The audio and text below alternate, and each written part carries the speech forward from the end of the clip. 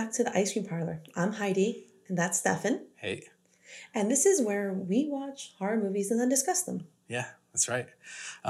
Please take a moment and subscribe to this podcast, whether it be on YouTube or whatever platform that you watch or listen to your podcast We're on. fucking everywhere. We really appreciate that. So now that we've got that out of the way first, how's everything going? Oh, it's going all right. Going all right. We are recording on December 31st, so we don't have to record tonight. Yeah, New Year's Happy Eve. New Year. Happy New Year. Early New Year. And happy holidays, too, because we've been taking a little bit of a vacation and An a break. accidental vacation. Yeah, but, things happen. How were your holidays? It was good. It was great. I had lots of fun.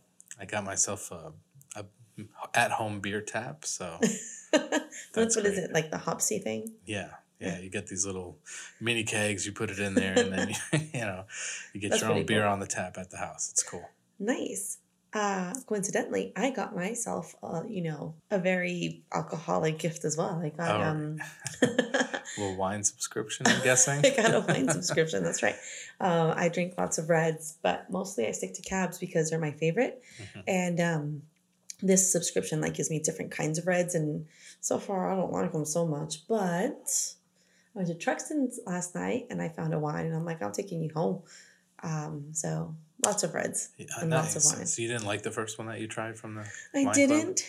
I'm on my second one. This is not one of those. This is one of my other good cabs. Just your go-tos? It's one of my go-tos. Nice. I have cheap go-tos and have expensive go-tos. But my cheap go-tos are generally Gnarlyhead. I have this really cool beer mug at the house, but I keep forgetting to bring it, and I end up drinking out of your large, humongous wine glass. Yeah, Patty Cakes gave me that, I think, last year for Christmas, and that was, it holds a whole bottle of wine. Yeah, an entire bottle of wine in this glass.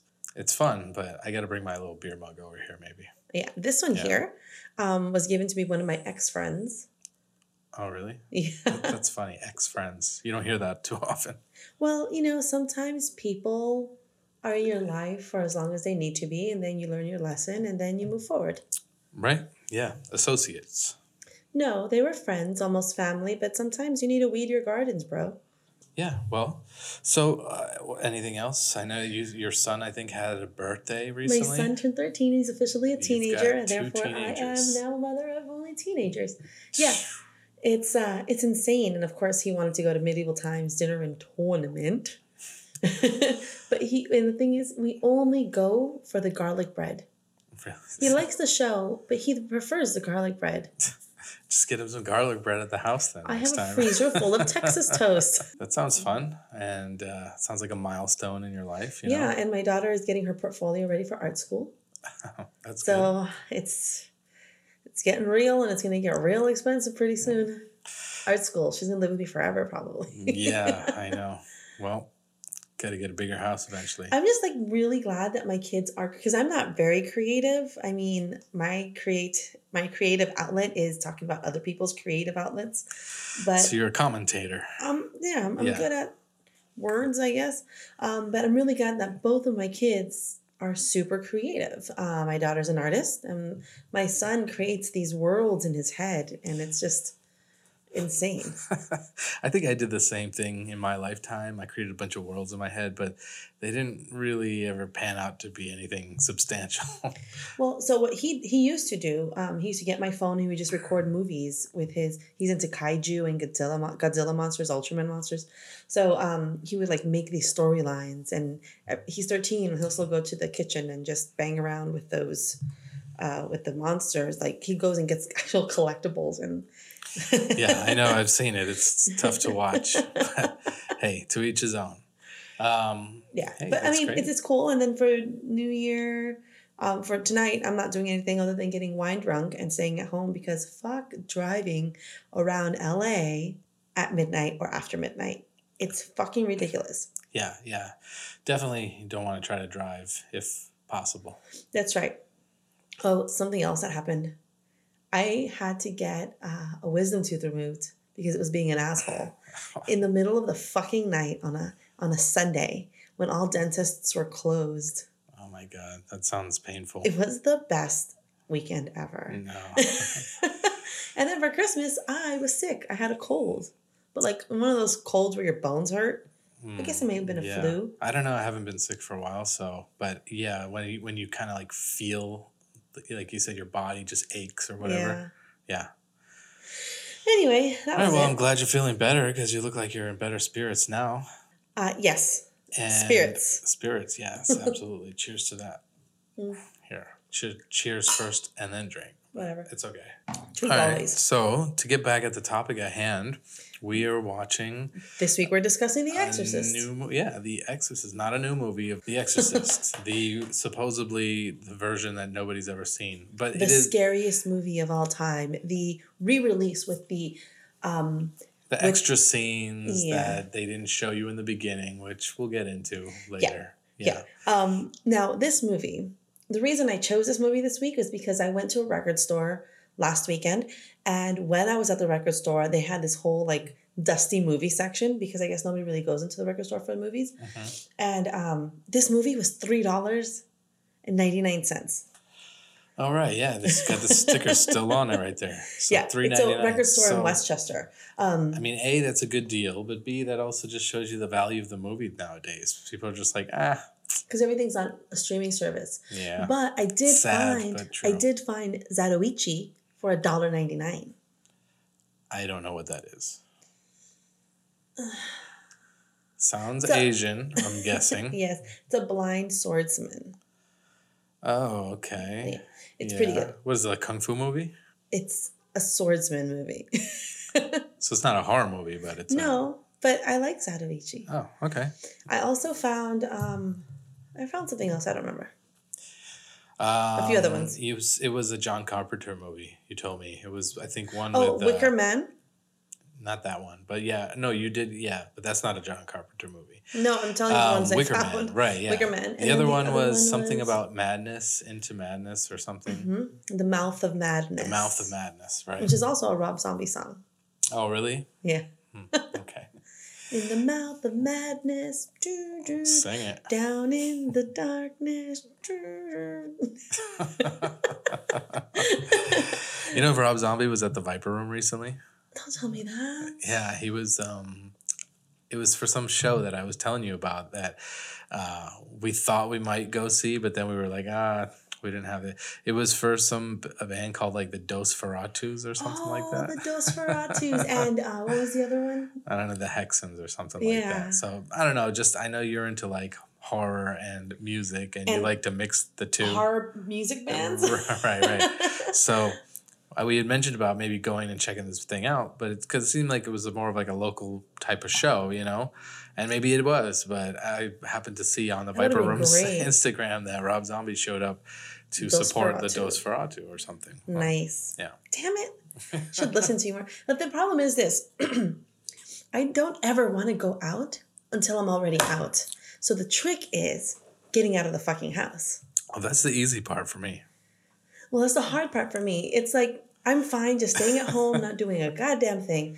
And the thing is, it's the whole process is having to get up, shower, do something with all of this fucking hair, put makeup on, get clothes that don't make me look like a slob, and then getting out of the fucking house, and then getting to where you are. But then once you're there, like once I'm out, I don't want to come home. Yeah. So the trick is getting me out of the house. So next time there's something that you think we should do, which is usually... Just kick your butt till you get up and out of the house. Do that because I could take you. All right, we'll just let that one slide. No, I mean, that's all it is. Really, it's all it is just getting out of the house. Yeah. Because fuck that. So, you want to tell me a little bit about the movie that we might not already know? Obviously, we both have seen this one before. Yes. This isn't a new one on the block. Right? Actually, I wanted my kids to watch this movie with me, but they're like, it doesn't look scary. But it could just also be the time. You've brought this one up.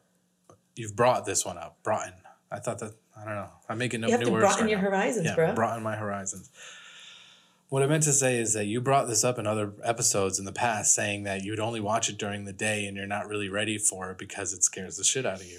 Yes. Oh my gosh. Okay, so this movie used to scare the fucking crap out of me. Mm-hmm.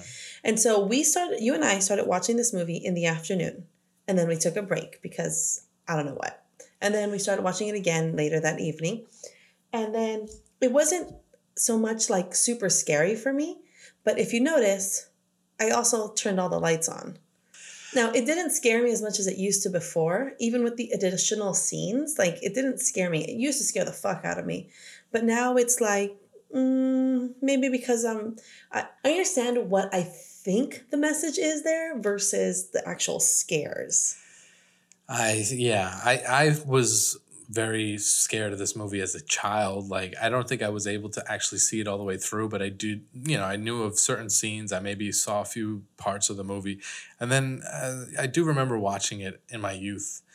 And yeah, there was a lot of parts that I could understand were at that time very scary. But watching it again now, I'm not so sure because I'm very, I don't know, desensitized these days. But then also it's just like a lot of it, I just don't, I find it's entertaining, but it's not something I believe in anymore. As a kid, I would believe in these things as if they were really real. And now it's just, it's not real. So that's why it's fun. It's just imagination and it's entertainment and it's fairy tales. So it's great.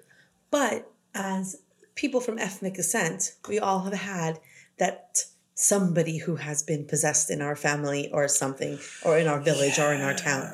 Like, that's just something that exists in our cultures. I'm skeptic, even though we're different cultures. I'm skeptic still, though. Yes, and I've had a family member who supposedly has gone through an exorcism. I wasn't around, or I was too young at the time, but I've heard stories, and they describe it in detail. And I've heard it, many other times in my dad's home country and whatever, that certain people or so-and-so had been possessed, and they had to get some sort of a priest or whatever to do an exorcism and all that. But I don't know. I guess I don't know how to rationalize it. And in my head, I feel like there is something that's just, you believe in it enough, yes, you can manifest it. And therefore, you believe in that.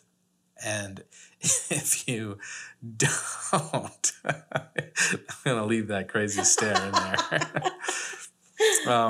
If you don't believe in it, then guess what? They're not real anymore. And that's sort of the same way it goes in the movies, like in Freddy versus Jason, they had to believe in Freddy again for him to gain power to be able to do harm.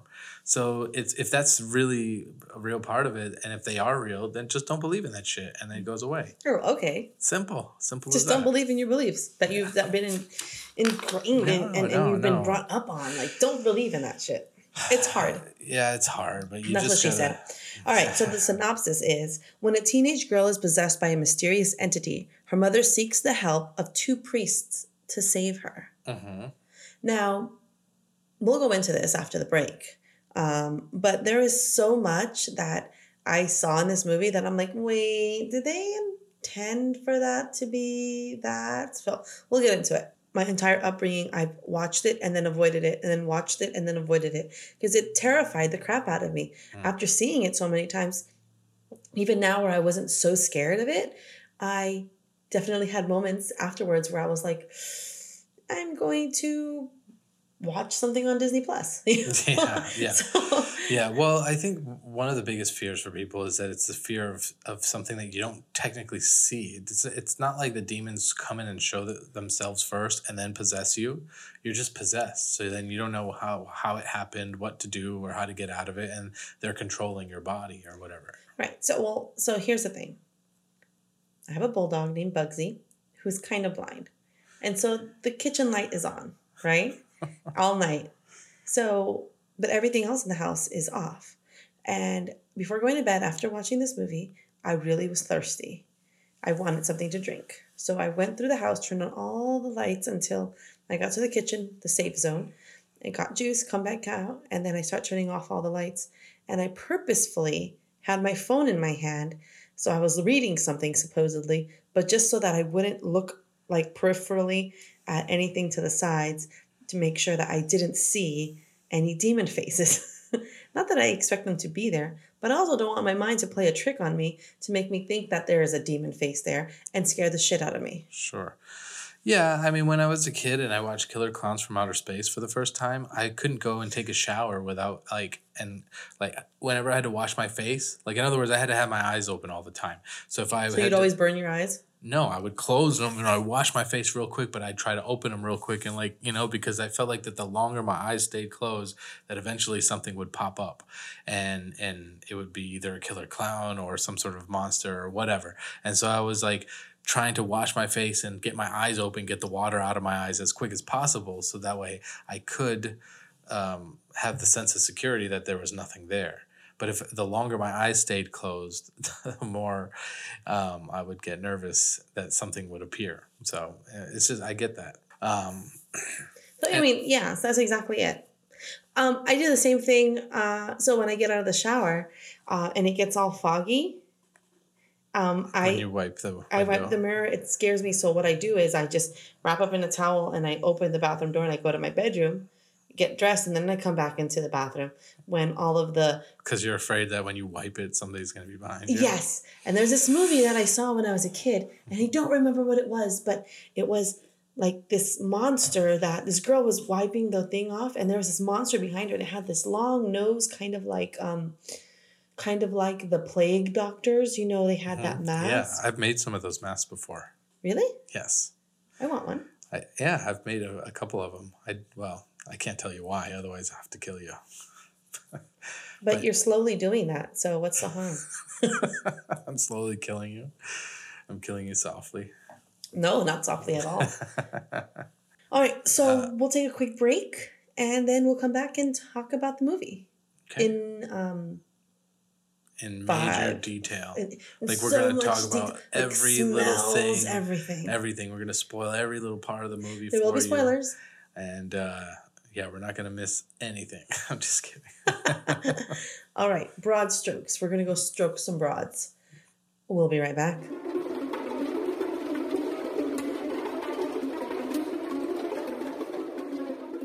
And we're back. Well, what the fuck are you drinking? Oh, what am I drinking? I'm drinking some IPA from a local brewery here in Santa Monica, just around the corner, I believe. Santa Monica Brew Works, Beach Brewed, Inclined IPA. Yes. 7%. Yes, 7%. It's a nice, round, even number. All right, so... All right. Yeah, right. Forget my stupid humor here. Where are we at with it? So now we're going to go ahead and talk about this movie. Absolutely. And so I want to preface this with, I do like this movie, and I believe it does have its place in horror movie history and film history in general. But watching it this time around, I definitely had different opinions on the whole thing. But anyways, let's go ahead and start this off. Let's get this party started. Let's get it started. All right. So really quickly, this movie was released December 26th, 1973. Wow, the day after Christmas. Exactly. So the 70s ushered in, yes, serial killers and stuff in the real world, but also movies about devil and possessions and, all the things that led up to the satanic panic of the 80s. Right. So this is also like, I'm thinking music wise, Kiss and like devil music kind of stuff was starting to be prevalent. Like I said, all of this, like these satanic movies and stuff led up to the satanic panic of the 80s. Right? Yeah. Okay.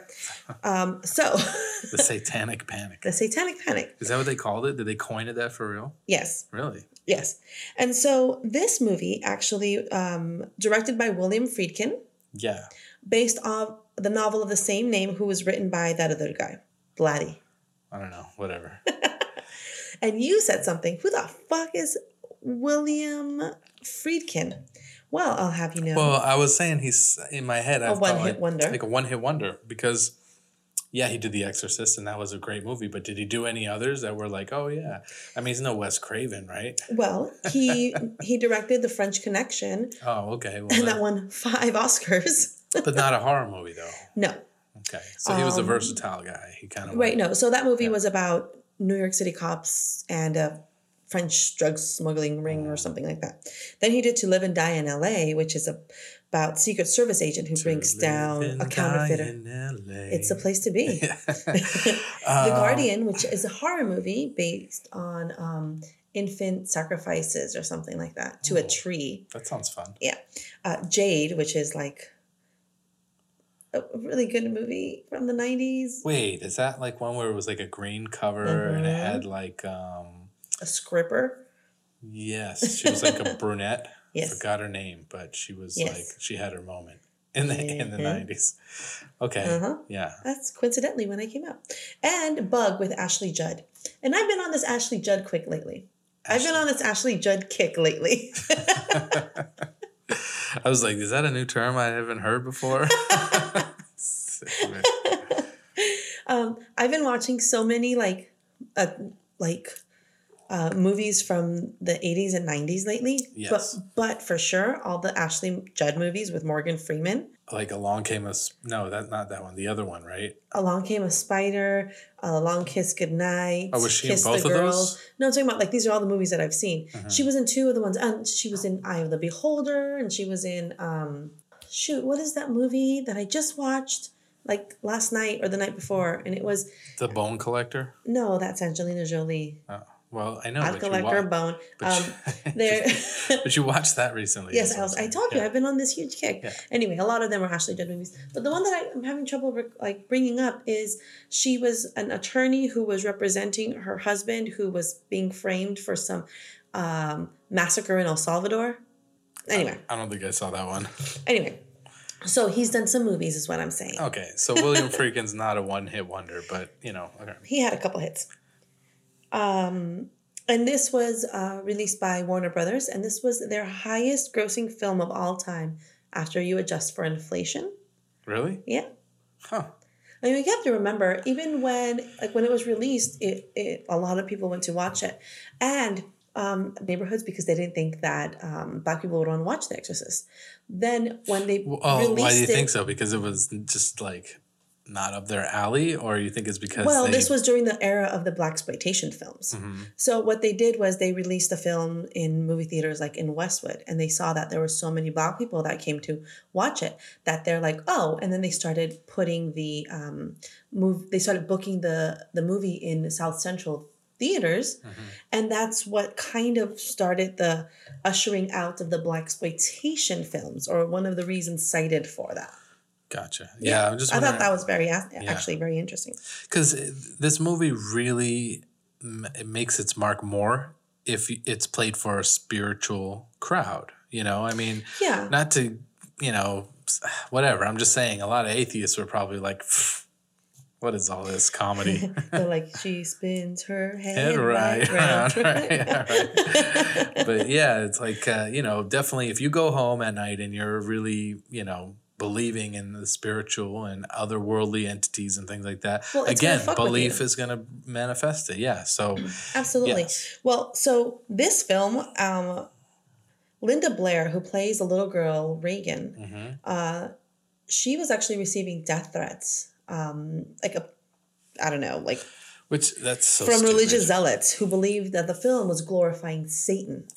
So, well, why send death threats to her? Because she's maybe a young she was girl. the easiest person to reach, but Warner Brothers even had to pay for bodyguards for her for 6 months after the film was released. Stupid. I mean, what's stupid about it is the people who think they're doing something to making a mark, doing right for a cause.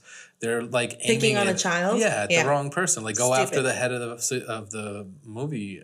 Don't go after anybody. It's a fucking movie. Right. Well, I'm just saying, if you're going to direct your anger at somebody, don't it's direct not it at children ever. Yeah. Unless the child's name is Damien.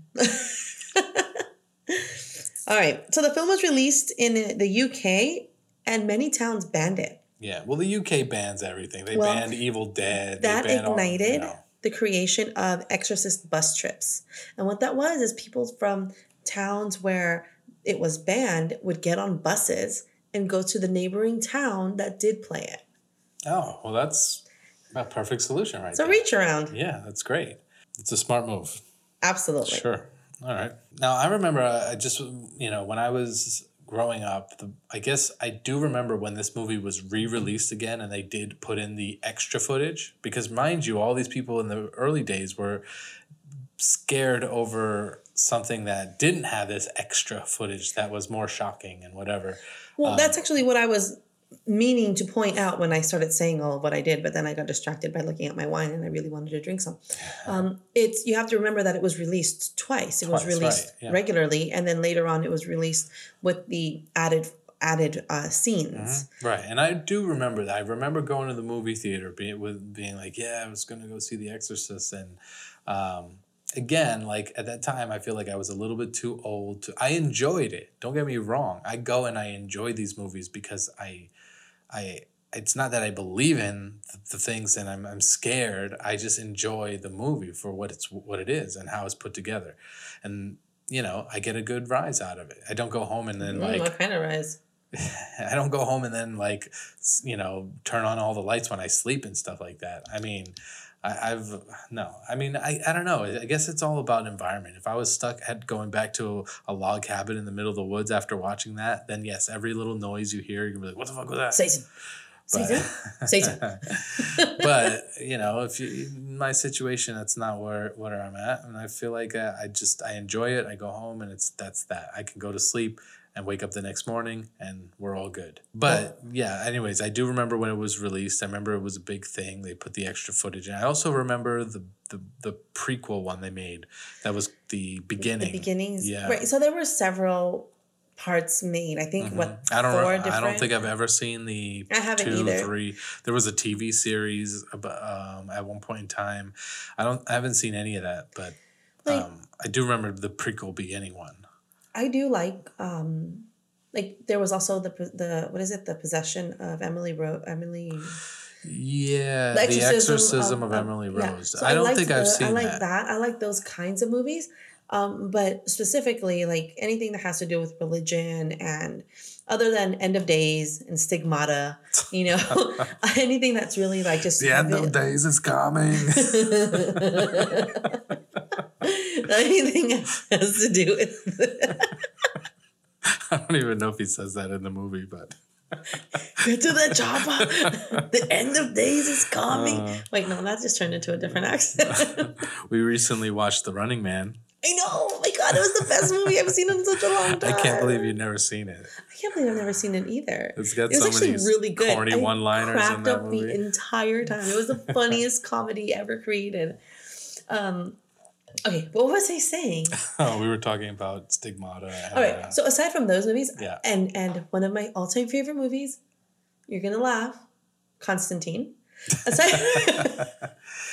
Aside from those, it's really hard for me to get into movies that are super, super religious, like as far as in Catholicism, because I don't know enough about it to really understand all of the inner workings and stuff. Yeah. I don't know enough about it to say, this is why that happened. This is why that happened. Like, I really want to be informed, but there's just too much trauma there for me. I can't get into the Catholic religion right now. Right. So maybe at some point I'll be able to research it kind of like I do a movie, but it's just really hard for me to kind of have a connection and feel invested in a movie. Aside from the ones that I mentioned, because those are fucking brilliant. Yeah. Although I was really, really, really a fan of the comics Preacher. Preacher is about like I don't even know how to describe it. Okay, well, that's great. There's a comic called Preacher, and I don't know about it. It's fucking awesome. Awesome. Sounds good. Yeah. It's awesome. I'll do a ice cream sundae on Preacher. Yeah, we should do that. Sounds good. Okay. Now, so the movie starts like this. I want to get into this movie so we can just kind of like touch on some of these points. All right. So the movie starts like this. Call to prayer. Yeah. Now, funny enough, at an archaeological dig. Well, I know that they specifically used the Islamic call to prayer, which they call the Adhan. Yeah, but they were supposed to be in Iran. No, they were in Iraq.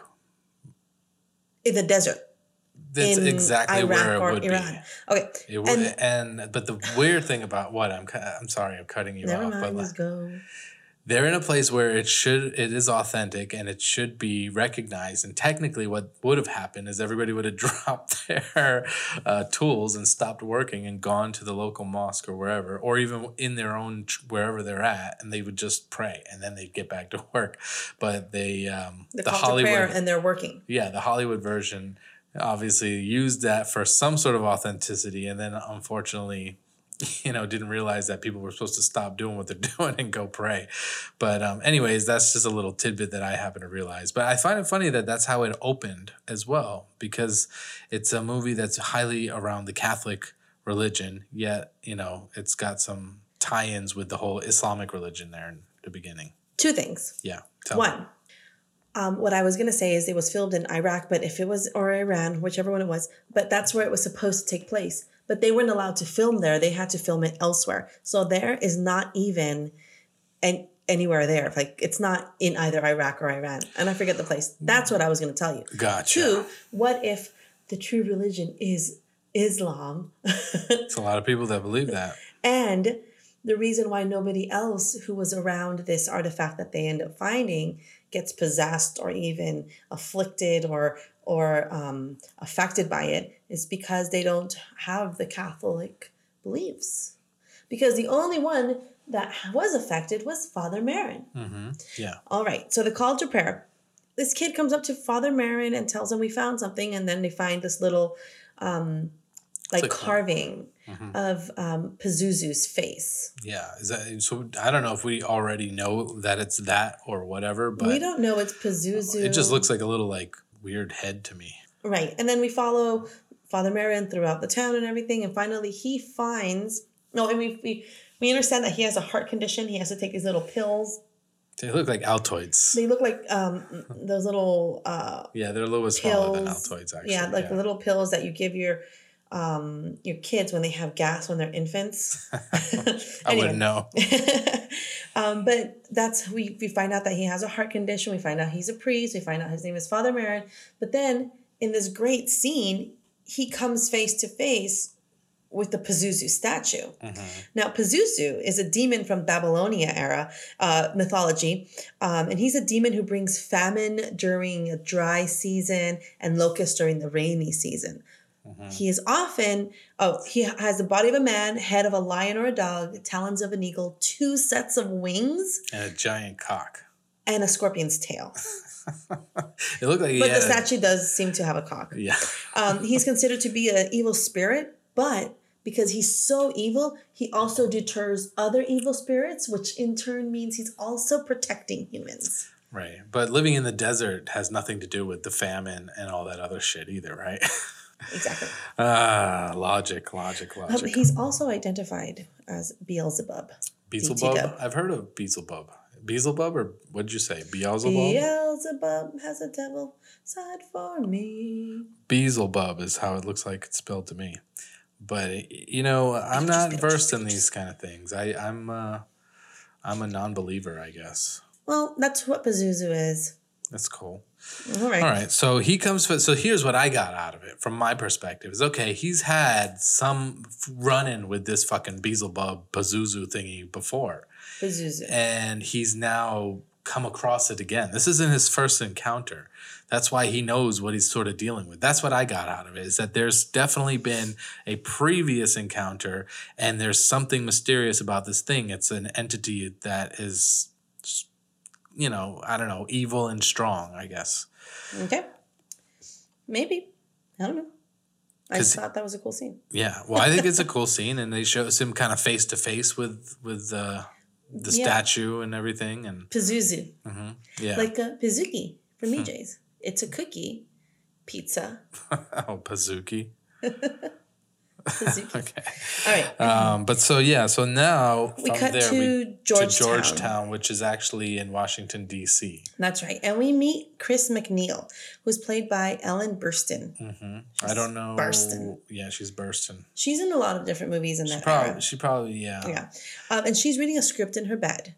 Because she's an actress. Mm-hmm. Actress. Okay. And she gets up because she hears noises. Yep. She thinks it's rats in the ceiling. In the attic. Yeah, maybe mice, but maybe rats. But she says rats specifically. Mm-hmm. Yeah. And the next morning, and I wrote rich as fuck because she has a nanny and a maid and a butler. She's also just white.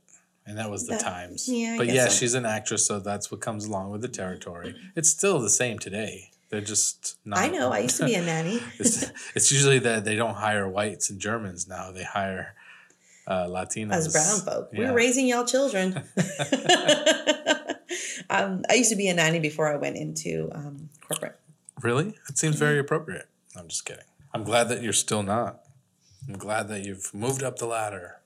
It was actually very well paying. Really? Yeah. I thought about being a personal assistant once. You don't have the patience for it.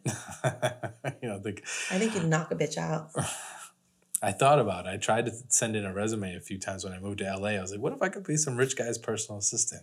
And then I was like, rich guy's not going to hire you. I was like, I'm not going to go get people's shit after a while. I'm just, that's not me. Yeah, you wouldn't like it. I could never be a personal assistant because I just don't have the patience. Yeah. I was a nanny because I did kids. I just can't, I don't want them anymore. Like I have my own and that's enough. And, yeah, I don't want to have to deal with other people's kids really.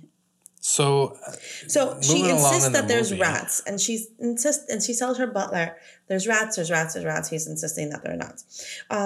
Then we see that she goes off to film a scene, and that's where we meet the director. Who is Blake Dennings or Burke Dennings. Who the fuck is Blake?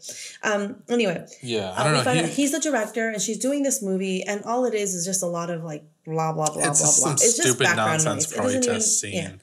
Yeah, it's pointless to the movie. The only cool part of that is that within the scene, as they zoom out, you finally get to see Father Demi. What's his last name? Karen. Karras. Damian Karras, yes. But I liked how they did that. It was a very cool, like, because he was laughing as an onlooker. Yeah. Yeah. So and then he walked off. That was cool. I found that it was just a way to say she's that, because she also comes home and then there's an invitation from the White House for her just to go to dinner for a private event. And so it's just trying to give us the understanding that she's a very important You're right. actress. She's a VIP for sure. Then she puts her 12-year-old daughter, Reagan, played by Linda Blair, to bed. And she's reading, and Reagan has been reading a trash mag that has a picture of herself, her mother, and her father. And the headline says, Howard run out on his family. And that's how we know that her father's out of the picture. Mm-hmm. Right, yeah. Right? Yeah. So when later on in the movie, when Chris, the mom, finds a Ouija board that Reagan has been playing with, Reagan says that she communicates with Captain Howdy. Yeah. And that is Pazuzu kind of linking himself to her as to fill in that void of a father that she doesn't have. Her father's name is Howard. This is Captain Howdy. And he's very paternal to her. Gotcha. Right. Yeah. I was wondering if the Captain Howdy thing was going to come back later on, but it didn't. And but now I see the connection to it. Okay. Yeah. So. And it's just kind of filling the void that she's really yearning to fill, because we find out that even on her birthday she didn't call, and the mother's calling Rome like, get him on the damn phone, he's not calling his daughter on her birthday. Yeah. And so we also, I mean, the whole thing is set up. We know that what I mean by that is that we're setting up to know what kind of person she is, her environment, who she's surrounded by, and basically it's just a regular home kind of life, she's just a sheltered woman, but tell me. You mean the mom or Reagan? Well, Reagan. She's a little like, so Reagan is somebody being raised by the help who sees her mom for the good times, right, because she was wanting to spend time with her for her birthday. We know that Reagan also thinks that something's going on with the director and her mom, because she's saying, are you going to marry him? Right, yeah. And so you're like, this guy is obviously spending some time around them because she's fixated on him as well.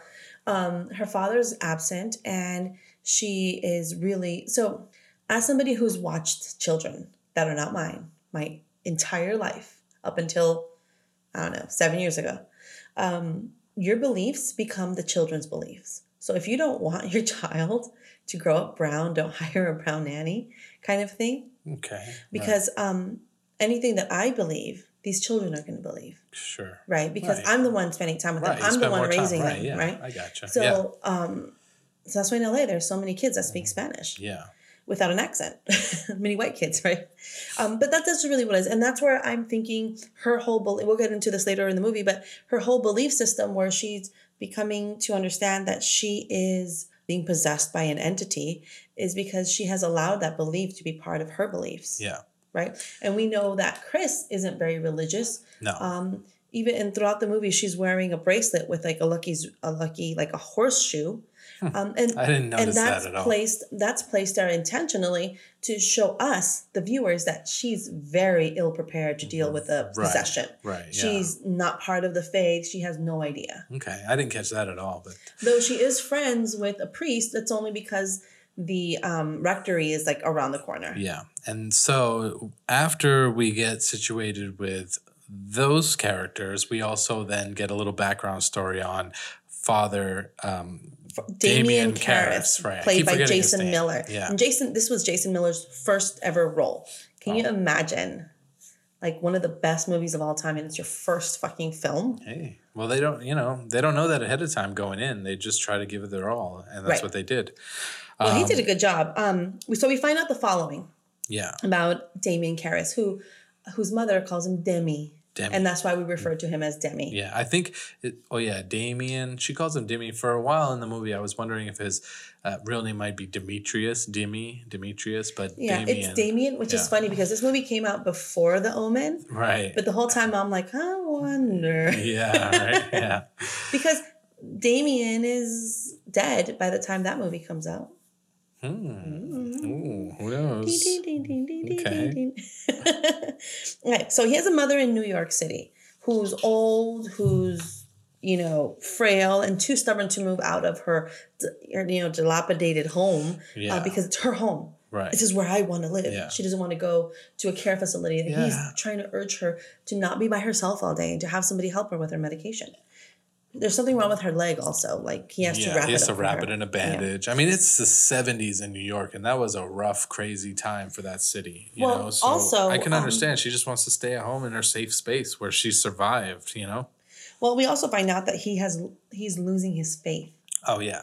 And he's got all the priests in this movie drink and smoke. Well, just like the doctors. One steals. Yeah, just like the doctors too, though. This was a weird time in history, the 70s, Also, the Father Karras is also very much a boxer. I mean, he, for all intents and purposes, could have just been a boxer, Yeah. Well, so what he is he is a psychiatrist. Mm-hmm. And he became a priest because the church put him through school. We find out later in the movie. And at one point, when something happens to Demetrius, God damn it.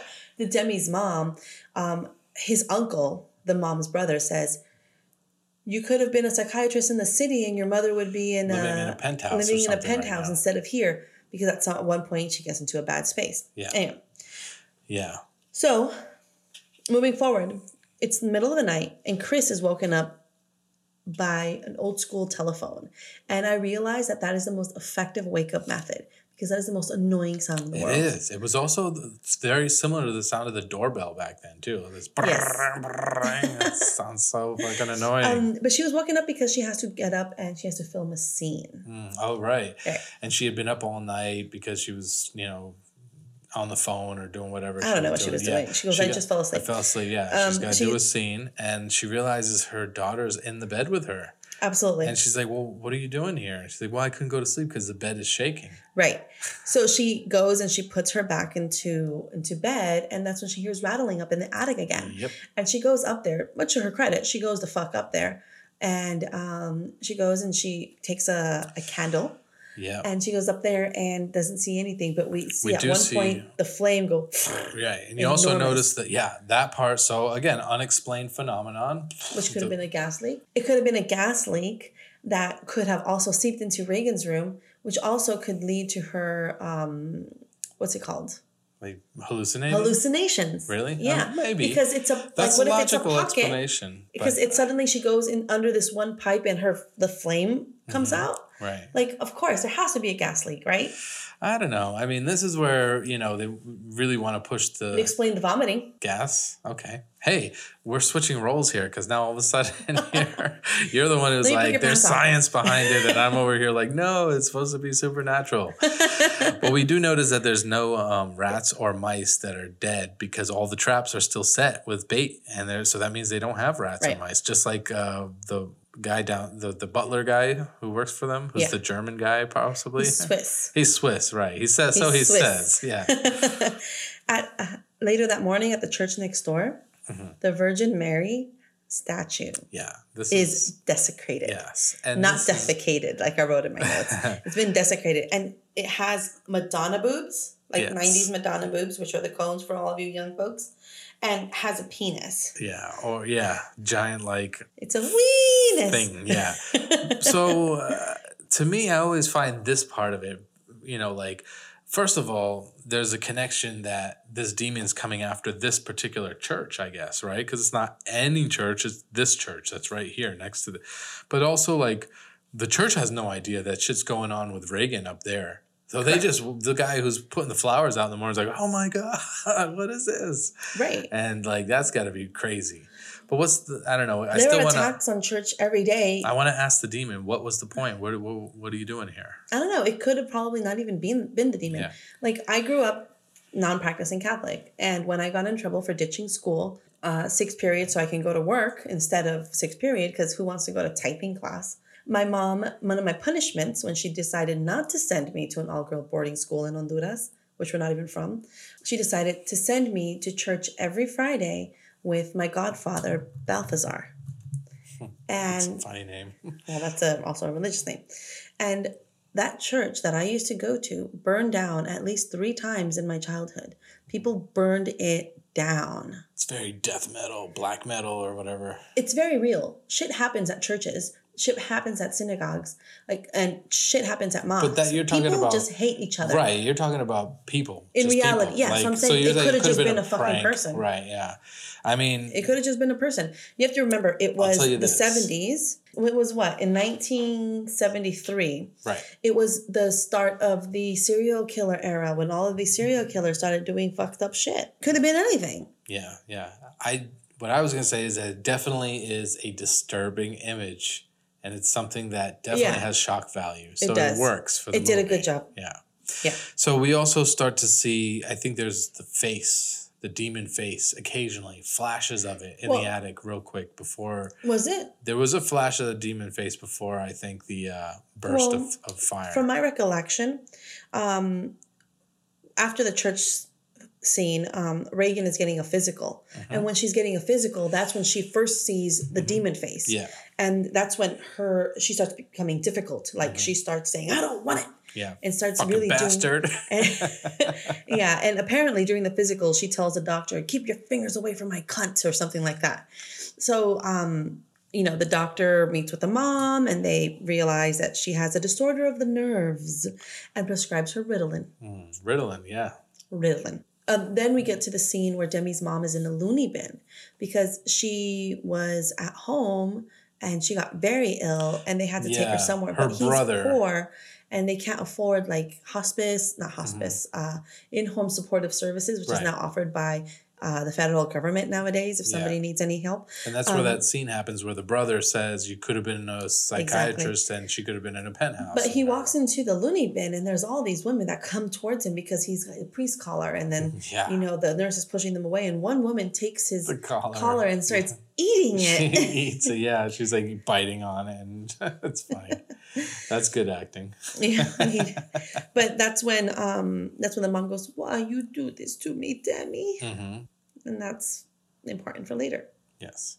Next scene is party at the McNeil's house. Yeah, and you know what? They did say that she was invited to the White House for a party, but we never saw that scene.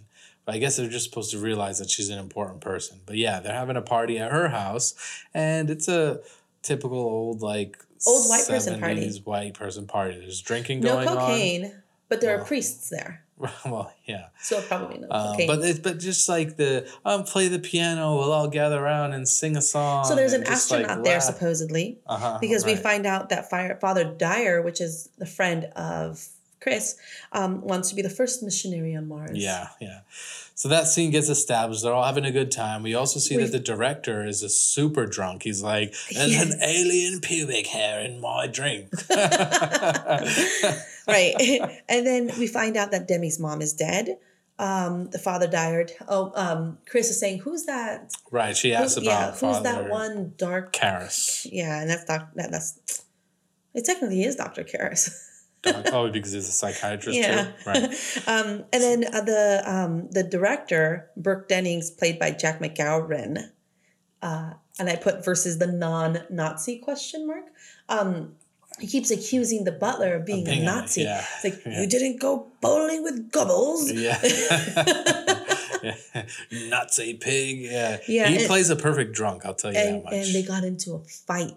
Yeah. Next thing you know, the party's continuing. They ushered Mr. Dennings out and get the fuck home, right? Yeah. Reagan comes downstairs And while they're playing the piano, and Father Dyer is saying, "In my heaven, I'd be famous," kind of thing. Right? Like, Yeah. He's like, "Oh, look, we have a guest." And he goes, "It's Reagan," and she tells the astronaut, "You're going to die up there," and then pisses on Starts the rug. peeing on the rug. Like, this is all different kind Everybody's of squirting just video. Everybody's like, "Whoa, okay, party killer." You know, like what the fuck is this? To the mom's credit, she leaves the party. She goes and she cares for her child, probably because the nanny was off that night. The nanny was at the party. She's helping her to get Dennings out. That's her in the brown dress. That's right. Okay. Yeah. So, but to her credit, she got her in the tub and put her to bed and all that stuff. But when she puts her on the bed, we see the bed start rattling. Mm-hmm. Right? Yeah, it's not a full-on rattle. No, it's just a... Yeah, a little shimmy, yeah. At the rectory, Father Dyer has stolen some liquor. Liquor is quicker. Some good shit too. Chivas Regal or whatever. I don't know how you say it, but it's that shit's expensive. It sounds it because he stole it from a professor who shouldn't have had it anyway because it'll lead to temptation per Father Dyer. Yep. And he takes it to Demi, who is depressed and just fucked up because his mom passed. Apparently, the mom was back at home and had been dead a few days before she was even found. Right, yeah. And that's fucked up. The one thing they don't really establish is the travel time between New York to Washington. Because at first, in the even when we were watching it, it seemed like you thought that they were in the same city. And I was like, no.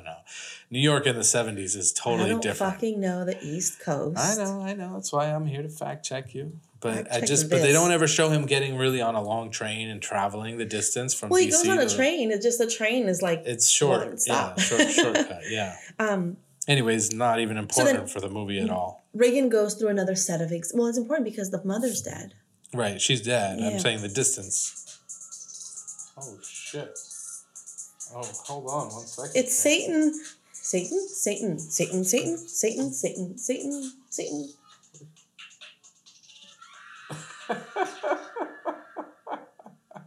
Okay. Well, let's just keep going. Satan. You forgot to mute it? No, well, yeah, I forgot to mute it. All right.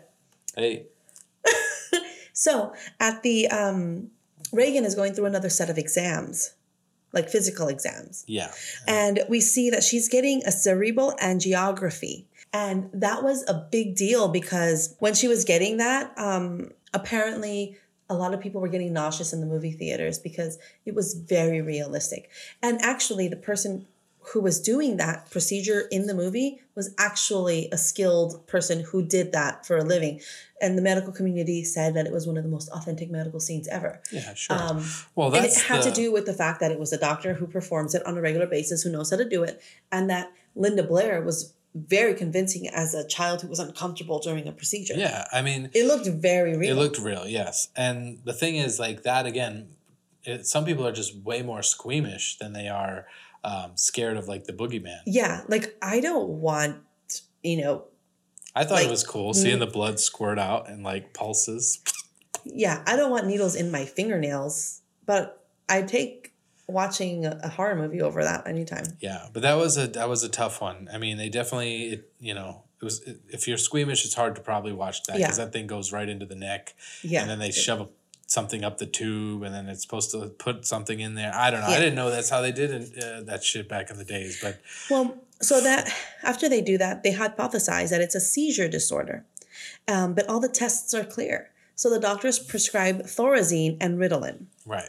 And Thorazine is an antipsychotic, which kind of makes me go through this whole mental health part of it. How do we know she's just not requiring a psychologist or a psychiatrist or something? Well, that's what the logical person like me is saying. But she's like, but the mother keeps saying, I'm not locking her up in a loony bin or whatever you want to call it. But that, okay, but And even the doctors say, the priest says that at one point, 6 months and under observation, that's what she needs. yeah.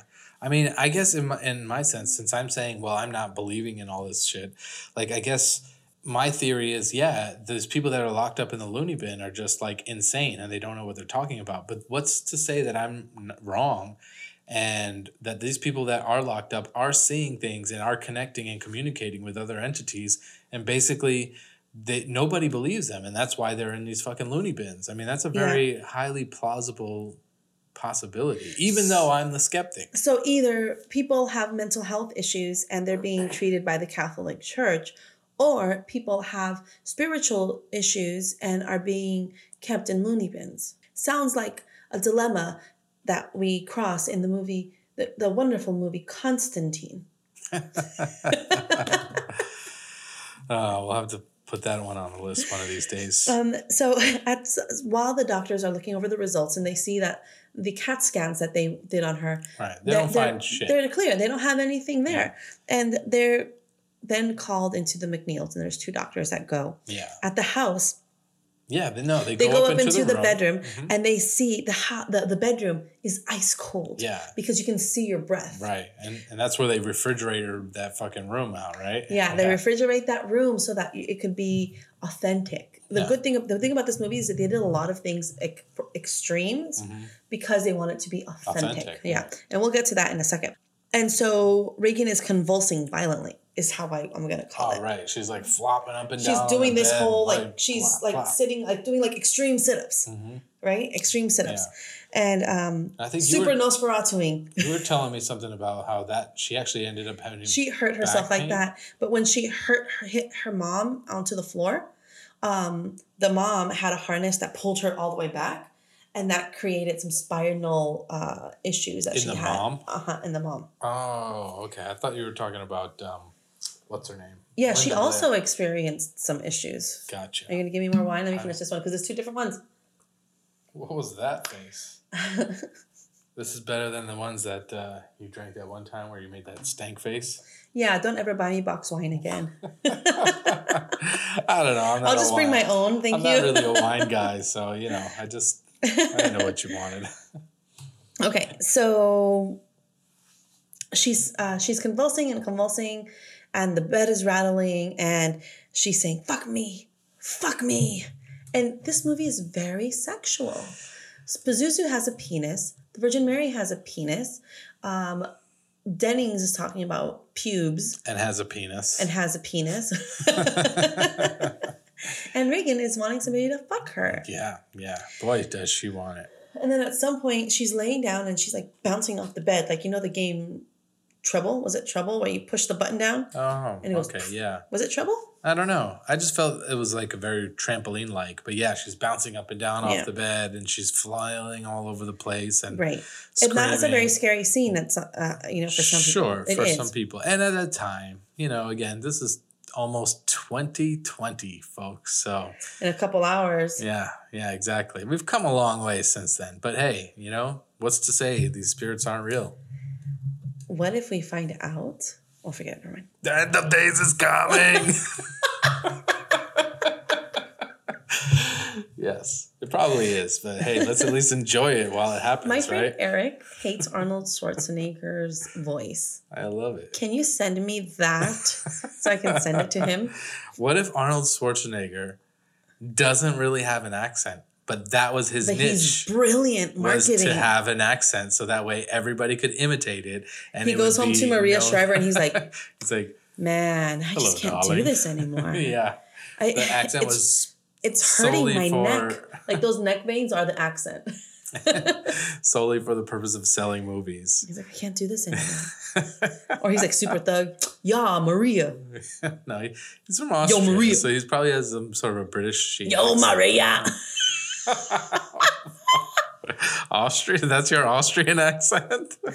Look, my name is Austrian, but I'm not Austrian. Yo, Maria. What the fuck was that? That was an Austrian thug.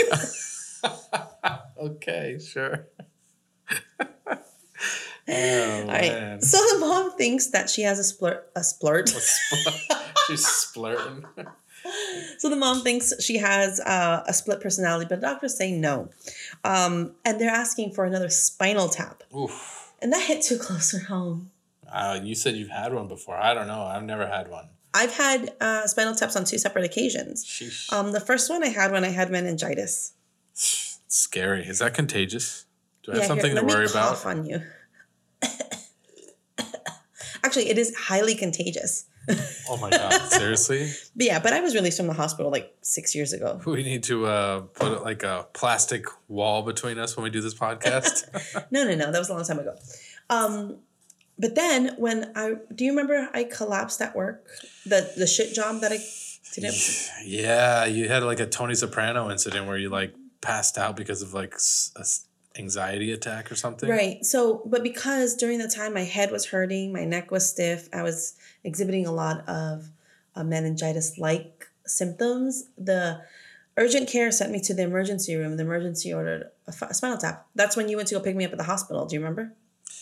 Yeah, I try not to, but I do. Yeah. So were you there for the spinal tap? No, but yes. They missed. And it sounds painful. I'm sorry. And let's not talk about this anymore. But they find out that all the tests are normal. So there's like a whole panel of doctors and they're referring her to a psychiatrist. And that's what she's like, no. Bitch, your daughter needs a fucking psychologist, psychiatrist, therapist, family therapist, physical therapist, something, anything that'll help. So I have a child with special needs. And a lot of people who are in the school system that were in my daughter's classes and my son's classes, they were like, I don't want to get my child diagnosed, evaluated, because I don't think he needs a diagnosis, whatever. And I'm like, you need to get your child evaluated, because if your child has a diagnosis and left untreated, they're not going to improve. If that diagnosis is going to help you get the help your child needs. Same shit in this instance. Reagan had an issue.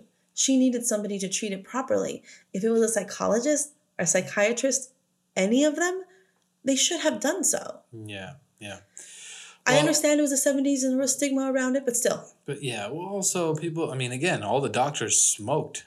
Remember? So they're doctors, but at the same point in time, it was the 70s. It was the 70s. They still didn't know how bad shit was. They were like, it'd be all right. This wine kind of tastes like honey. Is that a good thing or a bad thing? Yeah, it's pretty good. Yep. Good. Now, so they drive home, and when she gets there, there's police everywhere in a little alley behind her house where there's a long staircase. And she dismisses it, goes inside, and finds that her daughter's there by herself. Mm-hmm. Right. And she is frantically looking around for the nanny. And the nanny comes in, and she says, no, I didn't leave her by herself. I left her with Burke, the director. The drunk director, which is a bad idea to begin with. I mean, like, why would you do that? So that's when she goes, well, you should have known better. So there's a knock on the door. Mm-hmm. And that's when Father Dyer comes in and tells them that Burke Dennings has died. Right, yeah. He fell down. I don't even think it wasn't Father Dyer. Yes, it was the Father Dyer. No, it wasn't. I don't think Father Dyer. Who was it? It doesn't matter, but I'm just telling you that I don't think it was actually Father Dyer. Stop. It was Father Dyer because that's her friend. It wasn't Demi because she hasn't met him yet. It wasn't the homicide detective because he hasn't been met yet. It was a random guy. It wasn't like a random guy. No, it wasn't. Fine. Let's just say it's Father Dyer, but I'm going to go back and show you later on that it wasn't him. You're wrong, but okay. Okay, but I'm going to show you. Put some money on it. All right, $5 says it's not Father Dyer. No, something that's worth something. I'm telling you, that scene is not Father Dyer. It's Father Dyer. It's not, though. I'm telling you. The guy who comes in says, I guess you haven't heard yet. That's not Father Dyer. It's Father Dyer. Okay, well, I'll let you believe it, but it's not. We're keeping all this in, by the way. It's Father Dyer. You're making dinner. It's not Father Dyer. I know you guys know. It's Father Dyer.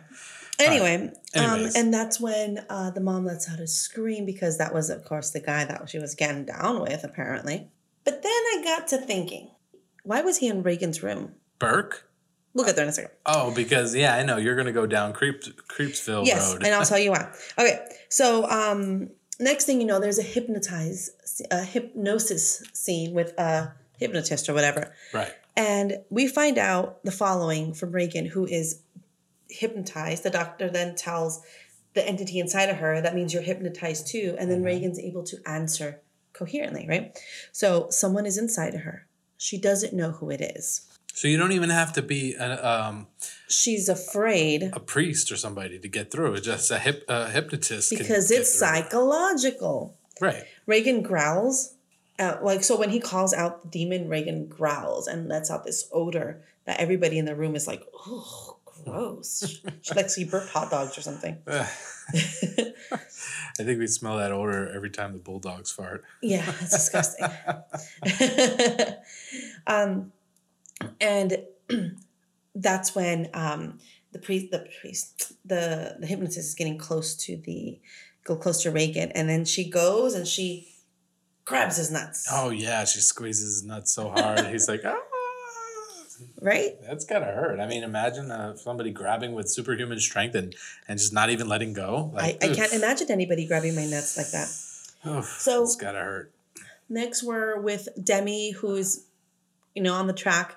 He meets a homicide detective. And the homicide detective is talking to him about witchcraft and if the possibility that Denning's death could have been witchcraft related. Yeah.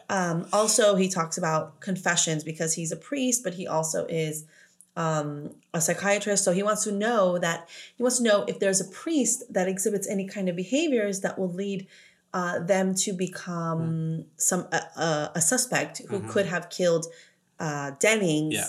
Because by a witchcraft. He believes that it's not, or he's saying it's got to be a male or a full-grown adult who pushed this Burke Dennings guy out the window because it couldn't have been Reagan. But even at this point in time, he hasn't even gotten to Reagan's house yet.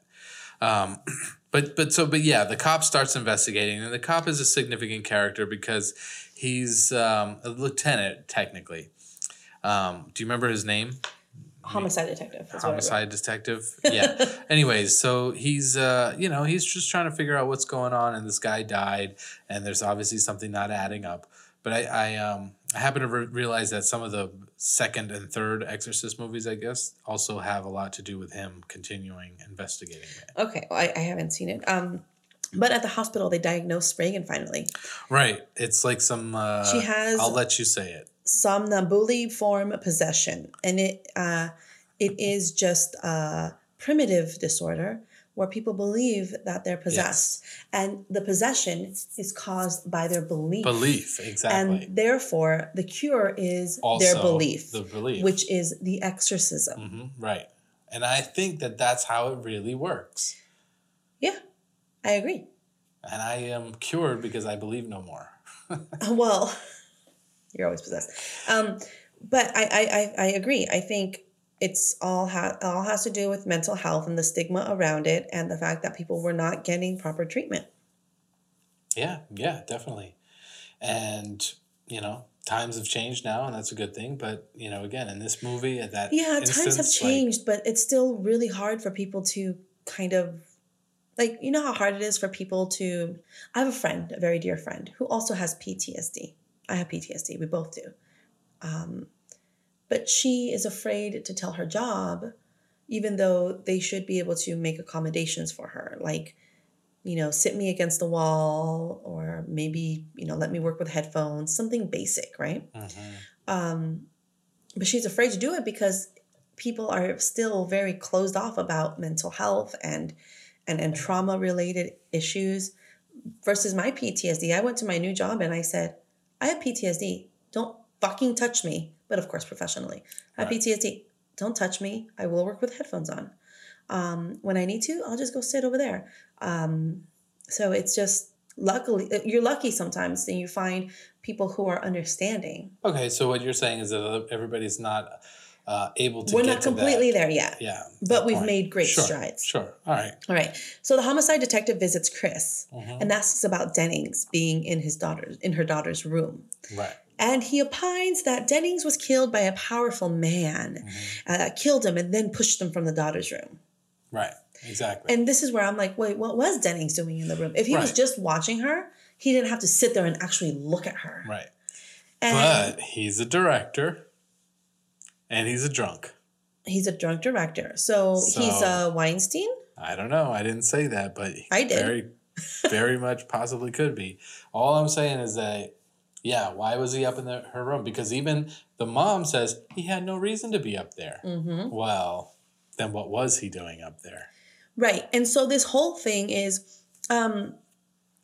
you know how in the X-Men powers come up when they hit a certain stage in their adolescence and they hit puberty, and that's when all their powers come up? Okay, sure. Okay. What if this whole time Regan is developing sexually because she's 12, right? That means she would have gotten her period already. She would have started having all of these feelings already. But when you're sexually abused at that age also, it leads to different kinds of trauma-induced behaviors. For example, one can be hypersexual, right? Okay. Which I've talked to you about before. There's this need to always want to have sex with people because you have associated sex with attention, with positive attention, with caring. So it's really hard to differentiate, well, this is just carnal versus this is affection and somebody loves me. So that's how one becomes hypersexual, right? If they've been sexually abused at a very impressionable age. So my thoughts are she was already having psychological issues, right? Her dad left. She overheard her mom yelling about, the dad not calling, meaning she may have felt like she's a reason. Yeah. Kids internalize that. Yeah, she wants a horse.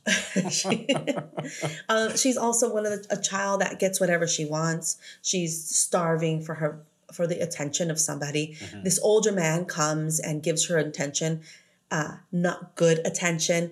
There was part, I believe, in the actual book that it does come out that he was molesting her. Really? Yeah. Yeah. You think so? Yeah. Because the guy who did the screenplay is also the guy who did the book. So I think there was in the book, I read it somewhere, and that that's why he was in the bedroom. But it does make sense. I mean, everything else can just be, just dramatic retelling, right? Because if you tell somebody that you fell and cut your leg, you're not going to be like, I got pushed by some fucking thugs, right? You're going to elaborate a little bit. So maybe this is just a retelling, right? But it does start to make sense to me when I'm like, why was Dennings in her bedroom? Yeah. Okay, so that's why everything she's saying is hypersexualized. And we'll see that in the next scene. Everything is about sex. Everything is about this. How does she know these words? I don't know. I had not even walked down this path when I watched it. How does she know these words though? Well, and we know that the director is foul-mouthed. We know that the director is sexual. We know that. We don't know that she doesn't know these words because, again, she is sheltered, but she's also being brought up without her mother present most of the time. So maybe she hears other people saying it. Also, right, but the people around her are a nanny. Right. But also maybe it is just the demon. And this is weird. Like, I'm going back and forth between my own stance. One sense, I'm like, I don't believe in this shit at all. The other sense, I'm like, but let's believe in it. And let's say that this is the demon talking through her. And so that's why it's not her even saying these things. It's the demon. Unless it's her saying these things. I don't know. Now we're in a spiral. So, and then before the detective leaves, he asks for her autograph. Yeah, because he's such a big fan. He wants it for his daughter, but then he's like, I lied. I don't have a daughter. Okay, so so the detective leaves. And when he does, noises start coming from Regan's room. And we get into the room via the mother. And she's masturbating with a crucifix. But masturbating, stabbing herself hard where she's bleeding. Yeah. Now they left that scene in. They left that scene in. But the original scene, or in the book, she's mutilating her genitals because she's doing it so hard. She had to have been, though. Look at how much blood. And then she grabs her mom's head. She's like, lick it, lick it, lick it. Well, when she's doing that, when she's masturbating with the crucifix, she's saying, let Jesus fuck you. Yeah. And it's like the demon talking to Regan, right? Mm-hmm. And then she tells her mom. You hear two voices in the room. And then she tells her mom to lick her, and she pulls her head down, and then suddenly the mom has blood all over her. Gross. And then that's when she hits her and sends her flying across the room. And then Regan's sitting there, and then her head turns like 180 degrees, like she's an owl, and says, "Do you know what she did? Your cunting daughter." In Burke Denning's voice. So now we realize that she do you know what she did, your cunting daughter? Exactly. Oh, exactly. Okay, so here's what I want to say. The voice actress, Mercedes McCambridge, she was the voice of the demon that was possessing Regan. Right. Rags. Oh my God, that hurt. Fucking Rags. Did you ever know that Rags was a nickname for Reagan? No, but that's what the mom calls her. Her nickname. Oh, Rags. What the fuck? So Mercedes McCambridge, the voice actress, in order to get her voice ready to do the demon scene, to do the demon's voice, she listened to a lot of Disturbed and would do the No, it was dancing. She was chain smoking and swallowing raw eggs in order to achieve that nastiness. And she wanted to drink because she knew that drinking was going to help her voice get a little bit more hoarse. But she was also a recovering alcoholic. And so what she did is she herself had priests around her to help to consult with. So whenever she felt the need to drink, she wouldn't have it. But who told her that raw eggs was the way to go? I don't fucking know. I mean, how do you accidentally figure that out too?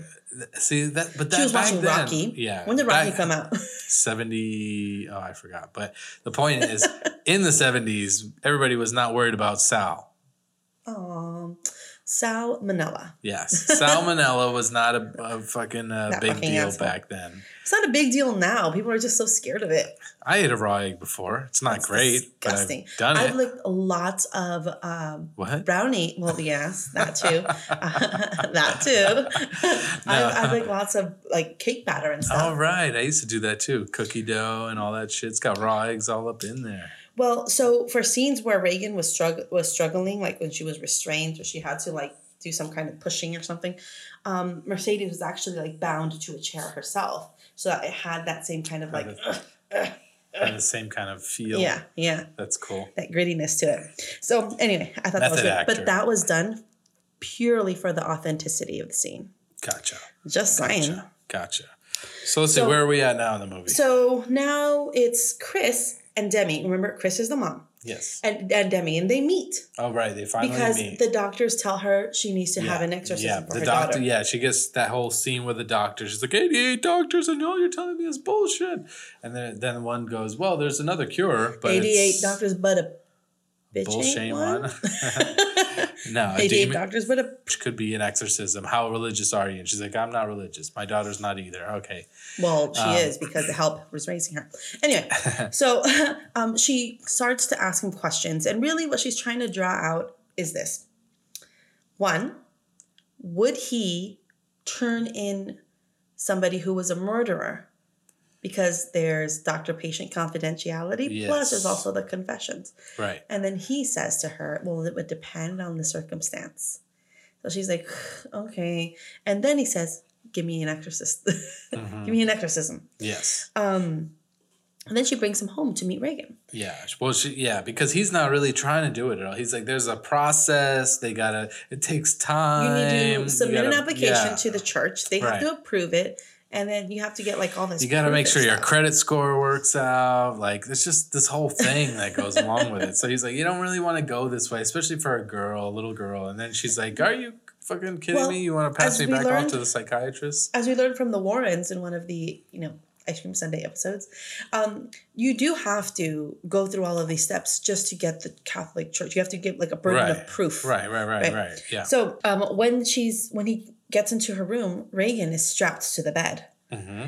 And like strapped down like crucifixed, yeah. And so he's talking to her and she's like, I'm not Regan, I'm the devil. Yeah. Oh, that was good. She has like a tube in her nose, I think, at that scene too, which they never really explain. But I mean, well, you have to imagine like they want to try to make sure that she's okay. Like she's probably not eating. Yeah. Well, who knows? I don't think she's coming down for breakfast and going back upstairs and being all, So demonic. She tells the priest, "I'm not Regan. I'm somebody else. The devil. I'm the devil himself." And he goes, your mother is in here with us. Yeah. As in, is making it seem like there's a bunch of spirits inside this little girl. Yeah. And then she proceeds to hock up a loogie. Pea soup. Yeah. green, like fucking right in the face. vomit right in the face. Yeah, Gross. it was supposed to initially hit him on his chest, but the projectile vomit machine like had a glitch and it hit him right in the face. So that was purely authentic gross out. He's like, what the fuck? Like, that's always when they get the eye. best reactions too. Like squirt. Oh. And Reagan says, what an excellent day for an exorcism. Yeah. Yeah. Because the exorcism was going to ultimately bring them closer together. Right. Yeah. We'll find that out later. So later that night, Demi's reviewing the tapes of the encounter, and it's seemingly in another language. Right. I mean, he wants to find out that there's a different language there because that's the proof he needs. Right. So it needs to speak in different languages. Needs to be, he didn't give us a whole list because he also has to go look it up. Yeah. But the language is one of them. Right. And so we find out that it's just backwards English. Backwards English. But that is also something because once he plays the tapes backwards, you start to hear that you realize there's a connection between the demon and Father Merrin from the beginning. Because when he plays it backwards, it says Merrin's name over and over again. And like, come in me or something. Come in me. Something like that. Well, elaborate on that, please. I don't know. It was something like... so then he can't go gibberish. into it further because then he gets called back to the house. Mm-hmm. And it's right around the corner, so it's no Right. big deal. But it goes into the house, and Chris is asleep, and it's the nanny who's Right. like, I didn't want to show Chris this. Yeah. And she goes and she takes up her shirt, Mm-hmm. Reagan's shirt, yeah. and it says, help me from the inside out. It's like somebody's like, help me, right? See, now that's pretty insane. Now, if I saw that happen in front of my own eyes, then I would probably be more of a believer. But unfortunately, I haven't seen something like that happen in front of my eyes, and therefore I don't believe. And therefore I've repressed and suppressed or whatever the entity that could be, and I move on living life without that worry. You know what I used to do as a kid? Okay, so I have this scar here that you can't really see right now because I've grown up, but it's a scar that looks like I tried to slit my wrist. Like this one right here? No, but it looks like I used to. Oh, it's right here. Yeah, see that? Kind of, sort of. It looks like, but before I grew up, it looked like I tried to slit my wrist. Gotcha. And I used to hate it when people used to think that I was, cutting or something. I got a cut mark right here too. You see that one? Mm-hmm. That one was from a work accident. Go ahead. So to distract from that, what I would do is I would get a lead pencil and I would just go like that and create like a pencil mark, and then I would erase it and it would look like I had bruises, right? That's gross. You would do that? Pencil lead is bad for you. And so I would do that as a kid. What the hell? And it would distract from this gnarly scar that I had here. What's this? This gnarly scar that I had here. And so people would just assume that I was just a dirty kid. Wow. I mean, I knew when we started this podcast you were the perfect co-host, but I didn't know that it was that perfect. Fucker, this was my podcast. You're the perfect co-host. I started this gangster shit. Is this the motherfucking thanks I get? Yeah. All right. So anyway, so what I'm saying is one could make your body do anything. Sure. Absolutely. Right. Sure. So again, we're flipping roles because I'm supposed to be the skeptic, and over here you're more of the believer, but yet I'm not a believer in the Catholic Church's teaching. I'm a believer. I know one verse of the Bible. In the beginning, God created the heavens and the earth, and it was good. That's all I got. Okay, great. I'm not a religious scholar of any sorts. I actually don't spend a lot of time thinking about that shit at all anymore. So I tend to live in the here and the now, and if shit is really real, then so be it. Let it happen. Like, here's the thing. If God exists, and I'm not saying I believe he does or doesn't. I'm saying if God exists, I believe that if he does exist, he is this huge power, this higher source, right? Who doesn't give a shit how we're worshiping him? Like, he doesn't give a shit if I'm over here either praying 5 times a day or if I just pray in the morning. He doesn't give a shit if I go to church or if I just have an altar in my bedroom, which I do. Yeah. He doesn't give a shit if you're wearing these or you're wearing a crucifix, because he is above all of that. All he cares about is you living a good life. And Hopefully. If you're living your life not maliciously, and I'm living my life not maliciously, why would God then say, yeah, but you didn't ever come to church? I don't know. I think that he or she, higher sacred self, higher source, whatever the hell, is so powerful they don't give a shit if we go to church or not. It's Yeah. about how you live your life. It's, are you a good person or are you a shit person? Sure, Right? absolutely. So that's what I believe. Anyway, Demi takes the case to the Catholic Church, and that's when they bring in Father Marin. Right. He presents some evidence. They're like, okay, and so you're gonna do this. They're like, well, we'll okay, we need can fucks with you. Yeah, yeah. And they're like, we'll let you be the psychiatrist, but we're gonna bring in somebody else who's had a little bit more experience, somebody who's been in Africa and who's done some things. He performed an exorcism in Africa, in Yes. South Africa, previously. Father Marin, Yes. the old geezer from the beginning of the Right, movie. the beginning of the movie, Mhm. the archaeologist. Now, again, there's this where it ties in because that Pazuzu thing you're talking about, Bazuki. whatever it was. No, Pazuzu. It seems like he's trying to get Marin back because he has unfinished business with him. Maybe he does. Because that's why he's screaming his name in the tape, and then they just so happen to suggest him being the guy. And Father Marin, when he gets that telegram from the altar boy, if you notice, his reaction is more like, and doesn't give it any thought whatsoever. He just continues walking forward because as if he's like, it is time. It's time. I've got to do it. I got to do it. Right. And when he does get there, he's also like, why do I need to hear the background? I already know this fucking shit. Me and this fool have been through it, before. But that's the scene. That's this scene. Right. The opening scene when he gets there, yeah. Because he comes into the movie by a taxi and gets dropped off, yep. and he gets in front of the house, and it's that song. Is it that though? I don't know if it's. I think he just did Mission Impossible. I don't know if they play the theme song there. Which again, listening back now, I'm a little. I got like blue balls from not hearing that. Yes. I only heard it once. I thought I heard it. I thought we were gonna hear it like 5 times, or more, like Michael Myers' theme. But unfortunately, they teased us with it. I wanted more of the actual theme song. Yeah, because it's a really good theme song. It's cool. It's creepy. It's eerie and whatever, Right. So he shows up. Introductions are done, and he gets coffee with some brandy in it. He takes his heart pills. And the exorcism begins. Yep. And like you mentioned, he will not take any of the backstory because he, in his faith, realizes it doesn't matter what happened in the past. I need to get this fucker out, this girl. Yeah. He told the Father Karras, is that his name again? David Karras? Yeah. Go get my little kit. Go get a kit, some holy water, a purple thing, and a thing. Yeah, meet me back here in 20, and we're gonna do this. Yeah. And here are the rules of the exorcism. Right. Don't listen to him. Don't believe in the lies. He's a liar. Yep. And that's the end of the rules. But he also says that he'll do so many lies that there'll be truth mixed in there. He'll mix it in with the truth. So you got to just not listen to him at all. Yeah.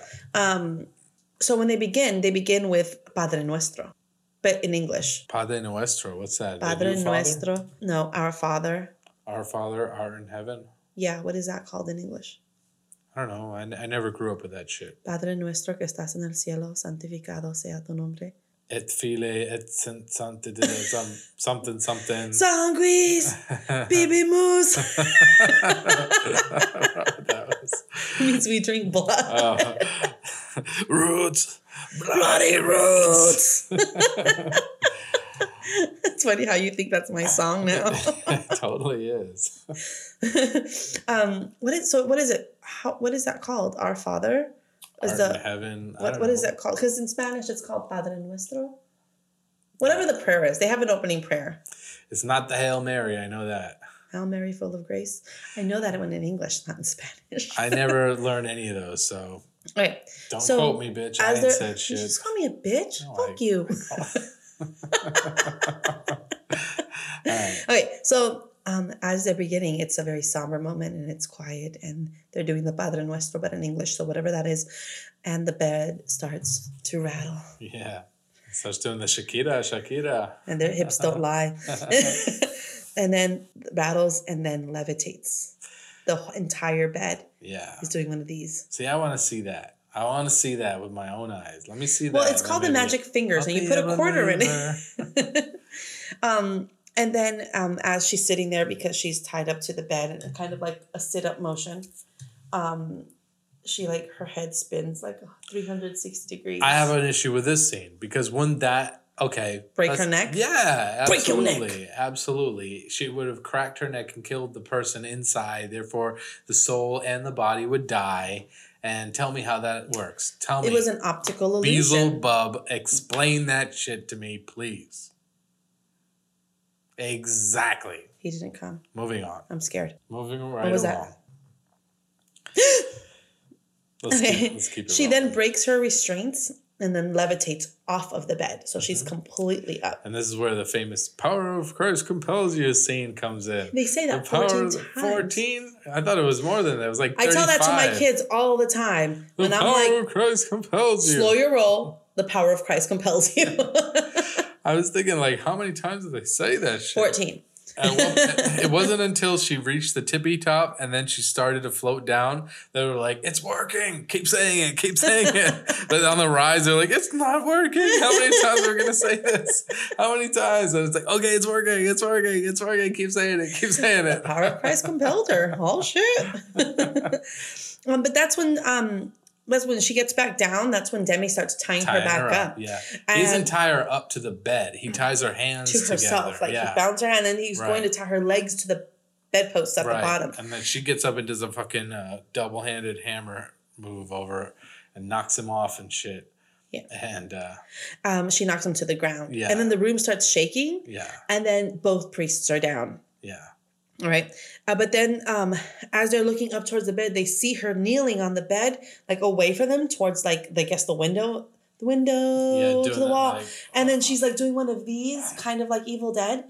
And then it's like this light coming towards her. So you just see her silhouette like this. And it's funny that she's like this because in front of her is Pazuzu. Yep. Right? And he is that statue. And he like, always has one hand up and one hand down, just like she is. He's also got a raging heart-on going on there, too. It's like a baby holding an apple. Who says that? What joke is that from? I do not know. And so, in statue form, right? And then she kind of, right? And then they take a break. They're like, yeah. We'll be right back. Yeah. They need to take a break because they've been fighting this fucking demon for a while and nothing seems to really be working, but it's been showing a little bit of some progress with the whole power of Christ compels you. I think it just levitated. Okay. All right. So, Marin goes into the restroom to take his pills. And Damien, Father Demi, goes back into the room alone. And when he walks into the room, it's his mother. The room is white. His mother's sitting on the bed. Yeah, that was a weird, freaky kind of scene. I like that one. His mom was there. She's like looking at him. And then he kind of looks away and looks back again. And it's Regan again, shivering on the bed. Mm-hmm. Right. So he goes and he covers her up because after all, it's still a little girl in this refrigerated bedroom. Yeah. And she's trying to trick him and saying, why you do this to me, Demi? And then you're not my mother. Yeah. Right? Yep. She's speaking. It's I was wondering if like while Regan was voicing the words, if she was saying it with an accent or if she was just saying it like a normal 12-year-old white girl. Like, oh, why you do this to me, Demi? Yeah, right. Like, oh my God. You're playing GTA and the girl, what did she goes? Like, how could anyone ever not live on the beach? Yeah, they did a good job on that game. All right, so she's trying to trick him, and he's like fighting with her like verbally, and that's when Father Marin comes back in and he dismisses Demi. He's like, "Get the fuck out here, bitch!" Yeah. But in God words, Yeah. and gets him out of the room, and Marin alone goes in to finish the job. Yeah. Meanwhile, the detective returns. Right, yeah. He rings the doorbell, which again sounds like a crazy fucking telephone ring. And the mom's like opening the door. She does one of those things where she puts the lock on the door first so she can open it to see. Yeah, which is like smart, but you should fucking have that shit at all times. Yeah, right. Exactly. Like I have an issue living in a place without bars on my window because I grew up in South Central. Like you always have to have bars on your window. Oh, yeah. I never noticed that until just now, but you don't have bars on your windows. Shut up. Okay. So then the cop comes inside. And Demi bursts back into the bedroom. Right, yeah. So all this happens very quickly right now. And then so Marin is dead. Marin's dead. And he tries to revive him, but he can't. No. And Regan giggles. And this Regan is out of restraints. But restraints this as well. is the most authentic part of the movie for me. Okay. Because he's dead on the floor, right? And Regan is huddled up against one of the posts of the bed, but she has this like concerned look on her face, like, oh fuck, what just happened? And for me, it was like, oh, that's a very real moment. It's a look of concern. Whether it was Regan, the actress, Linda Blair, actually being like, oh fuck, I'm concerned, or what, but that felt like very authentic to me. Like out of the entire movie, looking back at Linda Blair's character of this concerned look before she starts doing the evil giggling, she's like, oh, so shit, do you think that was the demon? I think it's Regan and the demon going back and forth, right? And in this case, Regan is like, oh my God. And I feel like she kind of gets glimpses of what's happening because like she has maybe moments of lucidity, right? Because at the end of the movie, Father Dyer, like she sees his collar and then she goes and she kisses him. She has no reason to, right? Mm-hmm. Right. Right. So I'm thinking maybe she has moments of just like, sure. Oh, fuck. Sure. Oh, fuck, what just happened, right? So that's what I think. It was like the most genuine point in the movie for me. So then now we're reaching the finale here where Father Marin's dead and he, what's his name? Father Karras is he tried to revive him, but it doesn't work out. And then immediately he gets mad and he starts fucking. Demi versus Regan, round one. And fight. I mean, like I was thinking the cop was going to come upstairs and see him like beating on the little girl. He's like, you bastard, bro. He's beating on her. He's like, get into me or whatever. Oh. And then and then you can see the demon is like shifting from one entity to the other, and so the Demi's holding down Regan, and shaking her down, and then he's like, come into me, and then we see he looks up to his window, to the window, and there's that like that flash of the face, right? Mm-hmm, right. And then next thing you know, you see him and you see like his face becoming the thing, right? Yeah, mm-hmm. and then so then he's possessed. And then he's going to go attack Regan, who's now the girl again. Right. And instead, he like fights it off. And he goes, no. And then jumps through the window. Goes all the way down the stairs where Dennings died. Yeah. Yeah. Now, when he jumped right before that, it looked like the demon had left his body again. I mean, it was very almost like. It was his face again. Yeah, but maybe it was his face. But if it was the demon, he wouldn't have jumped out the window. It would have just done whatever demons do. But it had to have been him himself. Yeah. Like he's fighting it. And it doesn't mean it's out of his body. It just means he's suppressing it. He's battling against it. Because what we found in the beginning of the movie was that Demi was losing his faith. Right. And now by the end of the exorcism, Demi has gotten his faith back. Yeah. But he's also lost his life, coincidentally. Which is why he's able to be possessed again, right? Mm-hmm. Sure. Right. So Demi makes hardly dead yet because then we see Father Doyle. Not Doyle. Was it? No. Dyer. Father Dyer. Yeah. Comes down. He's like, do you want to give your confession before you die? And he's like, just, you see the hands kind of like making a squeezing motion. Squeeze once if it, yes. Yeah. But we don't see his face at all. We just see his hand. And anyways. And he's all bloody. The cop, lieutenant, whoever, is also upstairs realizing that there's a second person now who threw themselves out of the window.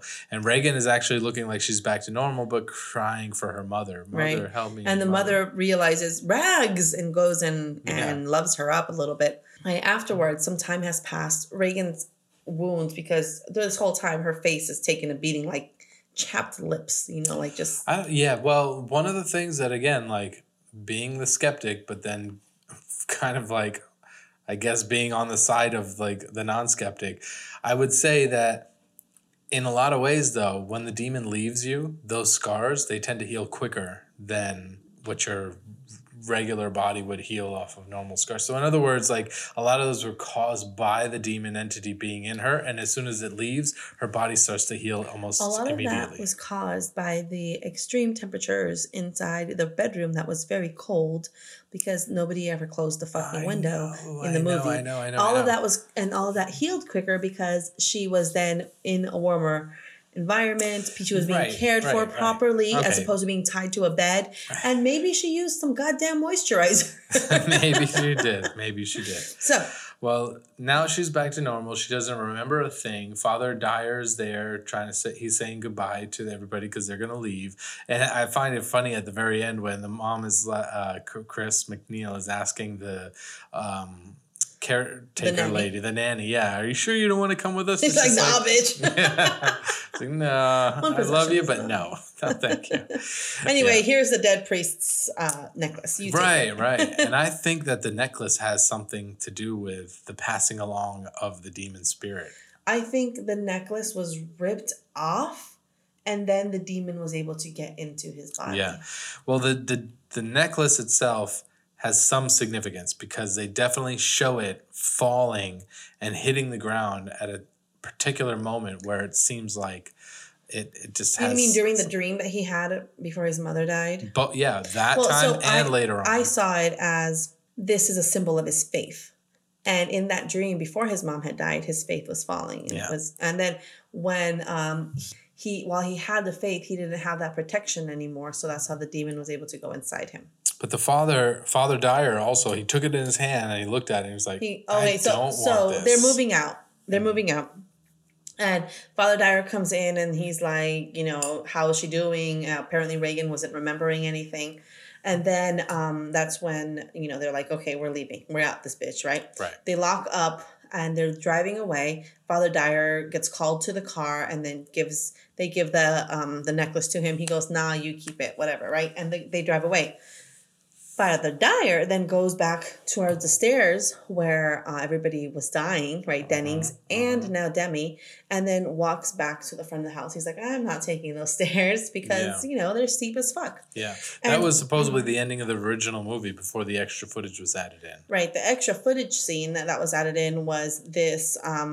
the detective comes back to the house to visit whatever, but they have already gone. And so they start a friendship. Yeah. That was one of the scenes. One of the other scenes that was cut was when... the contortionist scene? When the contortionist scene. So in the movie, when Dyer goes to tell them that Dennings had died...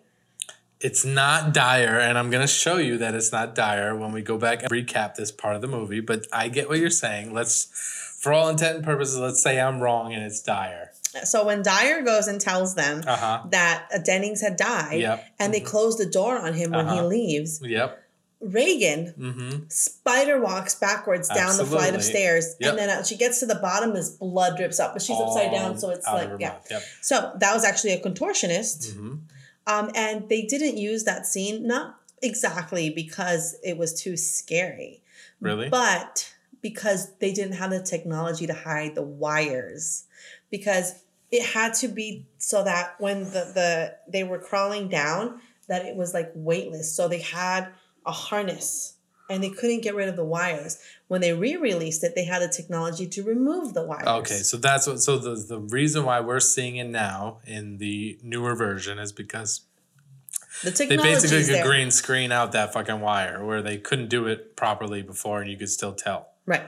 All right. Well, that I can understand slightly, but I do feel like that is one of the more scarier scenes in the movie. Yeah, that was a badass fucking scene. So imagine they would have had the technology to leave that in. Like, people would have lost their shit back then. People lost their shit anyway. But they would have lost it even more. It's a really good movie. I really enjoyed it. Yeah. And what I enjoyed the most, yes, this was definitely a commentary on mental health, and definitely made you realize that we need to get our shit together and recognize that mental health issues are real and mental health issues need to be addressed. They're the reason for mass shootings. There are reasons for people hating on one another. And there are reasons why our society is as fucked up as it is. So you're tying this all into Mental a mental health. health thing, which Yeah, is definitely. my logic, which is, again, like the stance that I'm taking, which is it's not some supernatural, like, No, demon. sometimes we agree. Yeah, I like this movie a lot. I just didn't feel that it was As scary now as it was before. Yes, Yeah, and I the agree. hype that they put up on, like, the whole, what does it say on the scariest movie of all time? Really? Really? The scariest movie of all time is The Exorcist? Maybe in 73. And Well, almost that's what they're 2020? talking about. No. Well, what is the scariest movie that you've seen? I haven't seen one yet for the last, like, 20 years. I'm fucking waiting for somebody to make a scary movie. Everything I see is a comedy. All I do is laugh. Exactly. I love to laugh. I don't see anything that's scary, but then again, that might be me. It might be because I've completely You're also like removed the that. devil. According to my dad, yeah. But Well, no, according to your dad, I'm the devil. no, according to my dad, I've been the devil's child since I was born. Well, that means he's the which devil. makes no sense because that means him or my mom are the devil. Well, you know, do either of them have blue Shout. eyes? Shout. Let at it the all devil. No. out. Oh. A great thing about this is, check this out. I'm going to do 2 Ice Cream Sunday episodes on this. Yeah, really? Yeah. One on Pazuzu and possession in general. Okay. But the other one on Paul Bateson, Who's Paul Bateson? real life serial killer who was in this movie. Wait, who did he play? He played... You didn't read my notes. He is the x-ray tech in the hospital scene. And he was a serial killer from 1977 through 1978. Wait. And he killed, mutilated, dismembered 6 men. And he wrapped them in bags and tossed them into the Hudson. Whoa, hold on. So the guy, the actor who played the x-ray tech. Yes. turned out to be a fucking serial killer? Yes. Wow. Yes. Wow. Talk about taking your work seriously. But I thought that was cool as shit. So I'm going to do an Ice Cream Sunday episode on Paul Bateson. All right, Paul Bateson. We're Absolutely. coming for you, Paul Bateson. It's just scary. They're like the real life monsters.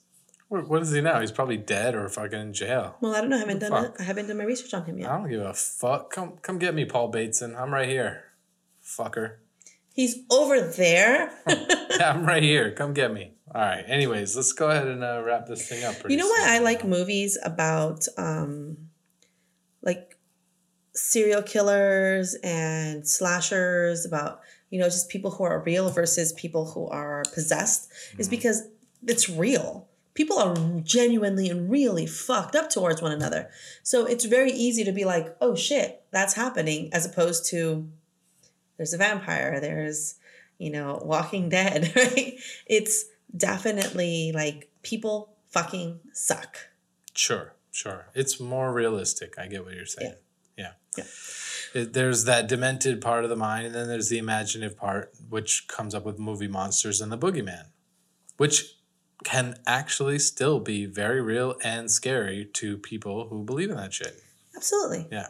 Yeah, absolutely. I like The Exorcist. It was a good movie. I wasn't as scared this time around, but I definitely enjoyed watching it again. I did laugh a lot, and I tend to laugh a lot while watching most of the horror movies that we watch. But hey, that's just me. And maybe some of you out there feel like me, and maybe some of you don't. But, that's what this is all about. It's just interpretation and, what it means to you. I gotta say, I did love this movie again. Yeah. Watching it again. Me too. I did not get as scared as I used to. Right. I wanted to That ask you said- that because you were like, oh my God, I can't watch this at night or by myself or whatever. So that said, I still walked through my house when it was dark last night and was like, God damn it, why is my house so morbid? Right? Because I have, this over here, like things that are scary, right? But I'm like, God damn it, why is my house so fucking morbid right now? Yeah. I do remember by accident, like shutting a light off while we were watching the movie, and you were like, hey, you don't got to turn all the lights off. Stop and being so fucking rude, selfish. I was like, what? Yeah, So I called fucking- you selfish. I was like, It's not that scary. Like, Stop turning the lights off. I want to turn the lights selfish. off so I can feel a little bit of scariness, but I guess You don't get scared. No, I don't. I don't. All right. It takes a lot to scare me. That's it for today. Don't look. Just have fun. Fuck everything else. Absolutely. Let's just enjoy the new year. How about that? Absolutely. Yeah. Yeah. So check us out on our Instagram page, which is I_scream_parlor. Visit our website, icecreampodcast.com. You can also email us at icecreamparlor.podcast@gmail.com. Also, check out our Patreon page. The link is on the site, and it's going to be on the show notes. There you can have access to many things, including the Ice Cream Sunday episodes, which are the bonus episodes. Yes. And those are episodes on random topics, non-horror movies. You'll have access to chat forums and Q&As with us. Yes. And swag. Exactly. Yes. We should have some new things. It's a new year. Everybody's being positive and everything, and we're going to do the same. We're looking forward to good things. We're going to have merch. We're going to have more episodes, more content. Anything else? What do you want to add? Make this decade a great one. Be close to your loved ones and do everything that makes you happy. Yes, exactly. That's a good way to end it. Yep. This is a good year. I'm glad we got this started. I'm glad that we worked through all the kinks. You know, we started off with nothing. We've, upgraded our technology. We started off in my bedroom. Yeah, we upgraded technology. Like I understand, we we've have had a a little goal on our Patreon page that if we get 500 patrons, we get to upgrade our cameras. Hey. Yeah, that would be nice. That would be really good. Maybe we can do some live events eventually. Maybe if we get enough people involved, we can go do like a full watch a movie and do a podcast live. That would be cool. Yeah, I think so. I think we can definitely figure something out. Yeah. Well, all right. This new year, by the way, we're going to have special guests, starting with Larry Block, the writer of The Funhouse. In January. Funhouse is a movie directed by Toby Hooper. One of our favorite directors of all time. Yeah, he directed Texas Chainsaw Massacre. Yes. 1974. And Funhouse. So we're looking forward to him and a few other surprise guests coming up. So it's going to be fucking awesome. Yes. We will see you next year. See you Thanks next for coming. Year. Okay, bye.